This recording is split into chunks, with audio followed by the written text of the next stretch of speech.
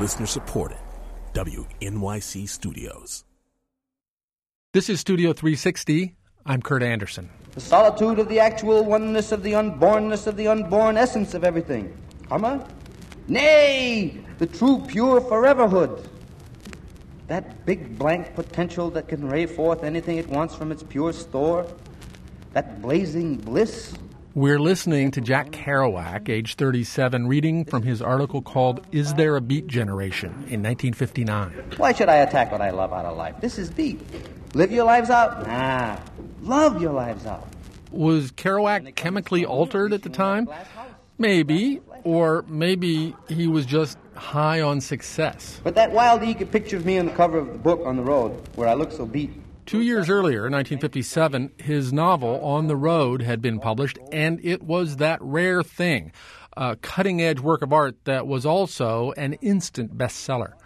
On today's show, we are marking the 50th anniversary of On the Road. We asked two of our contributors, Hilary Frank and Jonathan Menjivar, a newly married couple, why the book still speaks to readers. But it turned out that Hilary had never read it. So Jonathan gave her his beloved copy with all his underlinings and scribbles from when he was 17. So far, I'm not entertained. What do you mean? I'm on, what?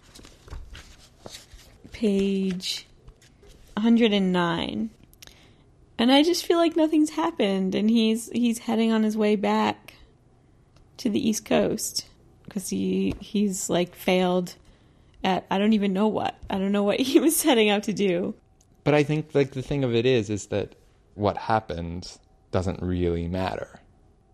It's more about this feeling like if you just give into it, it's going to overtake you in some way. That was 3 weeks ago. I could see what Hilary was saying, but picking up the book now, I still fall for the way Kerouac puts words together. I thought my friend Davy Rothbart might be better at articulating what makes me like the book so much. Davy pretty much lives his life as if he's a character in On the Road, touring the country every year, promoting this magazine he makes called Found. He stays on people's floors, in their basements, the side of the road. When you wake up in like a little gully and there's kind of frost on the weeds around you and you just feel like rugged and I don't know, you feel cool. I mean, that's what part of On the Road is about, and that's what part of some of the reason people seized on it. But I just don't think it's only a mythic allure. I think like it's real. That right there. That gets to the heart of why I think On the Road, even with its flaws, is something special. There's an energy and a romance that I know Hill should get. Davy fell for the book in the same way I did when he was a kid. In a lot of ways, he felt like he was Sal Paradise, the character who's kind of Kerouac's proxy in the book. Sal was a writer. He also is falling in love with girls like every city they go to. Right. And that really matched my experience. I think for me that was actually one of the most powerful things about the book, Sal's longing for girls. And the way that he can spot somebody in some roller rink or in some bar or just walking down the street and just feel so overwhelmingly in love that it just makes his heart, miserable. I think that's one thing that a lot of women and certainly Hilary respond really negatively to. Sure, he's falling in love with all these women, but then he's leaving them all behind. Do you think you have to be a boy to really understand that? I don't know. Like, yeah, maybe it is this sort of romantic thing that's not that cool if you're the girl that's left behind. The thing is, it's not so much that I think it's uncool of him to be leaving girls behind. I think it's uncool that he's lusting after girls who are like 16 and younger. And I think it's uncool that Dean Moriarty, the character who's supposed to be the coolest, marries 3 women and kind of rotates between all of them. And he's actively looking for more women to sleep with on the side. That's your hero? I mean, isn't everyone you look at that's cool, you're overlooking some major flaw? That's my friend Molly Eigen. Back in high school, she was obsessed with On the Road. She even went on a road trip where she packed herself bologna sandwiches, just like Sal Paradise does. I guess I wonder, why overlook their attitudes towards women? Did that stuff not bother you? I remember being bothered by it, but I do remember thinking, I would be the woman that was like in with them. Like I would be the one woman that they would be like, oh, I'll take her seriously, and she's not like the other women, and unlikely. I think I figured out what the problem is. Jonathan? Uh-huh. I think I'm too old for On the Road. What makes you say that? Molly read it in high school. So did you. So did Davy. I think maybe it's just a teen thing. Here, let's do this. Let's go to a high school English class that's reading On the Road and see what actual teenagers think of it. I hated the book, all right? I have no idea what it's about, and the writer was clearly on drugs when he wrote it. I mean, it went on and on and on like it was written in a total hurry. If I handed in something like this, there's no way I'd get a good grade on it. I mean, it's boring and it's unorganized, and I only read 30 pages of it anyway. Hillary, that's not a real person. That's a TV show. It's Kim Kelly from Freaks and Geeks. Yeah, but Kim Kelly is exactly the kind of kid who should love On the Road. She drinks, she has sex, she doesn't give a damn. Let's talk to Rebecca Kirshner. She wrote Kim Kelly's lines in that scene. It felt refreshing and cool for Kim Kelly to say that the book stunk because it's like you're so afraid to criticize great works of art that it's like, oh yeah, that emperor is not wearing clothes. I figured Rebecca would be all rebellious like Kim Kelly and she'd commiserate with me. She didn't? Well, she's not in love with the book now, but she did like it in high school, so she gets why a lot of teens are into it. And she still sees something in it, too. I don't know. It's sort of cute how... Okay, this is what it is.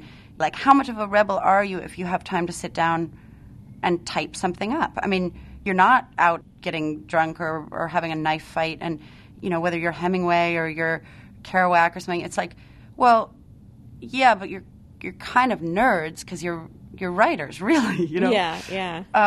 At that age, also, you're sort of testing different identities, and, like, every book is a way of being a different person. Right. Hillary, I think I just want you to see what the high school me would have been moved by. It's hard when somebody you really care about just doesn't get or like something that is really important to you. That's my friend Davy Rothbard again. You know, I know Hillary. She's cool. Mm-hmm. But I feel like anybody who has a curiosity about the people we share the world with is someone that would like this book. I think that's a terrible attitude. It's a poor understanding of the book to just think it's a barometer of coolness. John Leland wrote a book called Why Kerouac Matters. I figured he could help answer my biggest question about On the Road, why people like it so much when it just doesn't feel well written. One of the first things you learn in a creative writing class is show, don't tell. And to me, this book is all telling. I never feel like I'm put in the moment. Yes, we have made an icon of a book that's unevenly written. But the descriptive scene of the brothel in Mexico, which becomes increasingly more hallucinatory as they go along, I think is a really vivid scene. And that's also one of the scenes that kind of turned my stomach, because that's the one where, you know, he's lusting after this 15-year-old girl. But poor Sal, he's a step slow all the time, and there he is. He's in this brothel, and he still can't approach the girl that he's really interested in. Mm-hmm. But I guess, you know, I don't want to see him get the girl that he wants in that situation because she's so young. And so he doesn't. Right. So, you know, you can go away happy that her virtue, such as it is, remains uncompromised, at least by Sal Paradise. Touché. But also, don't think of it just as Dean's book. I mean, it's easy to read the book as this celebration of men behaving badly.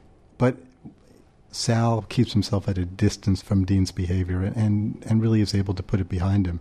Think of it as Sal's book in addition to Dean's book. And what will I get out of that? You'll get a book about the things that male friends go through. You know, they go through this sexual admiration.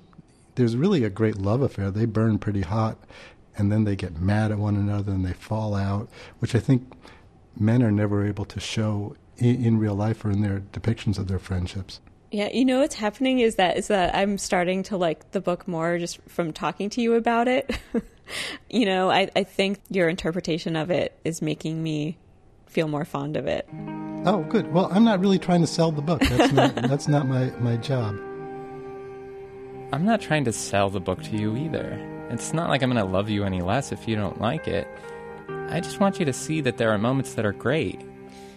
Well, there's this one part that I marked. It's near the end, when they're in Mexico, and Sal's trying to sleep in the car, and it's just way too hot in there.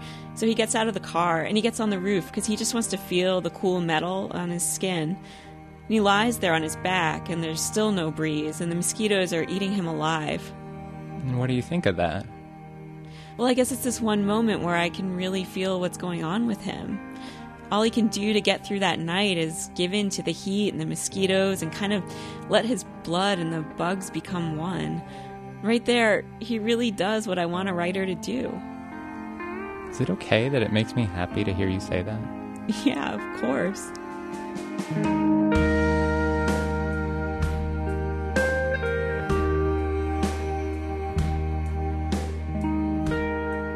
Hilary Frank and Jonathan Menjivar live in Philadelphia. I'm Kurt Anderson, and today we're talking about On the Road.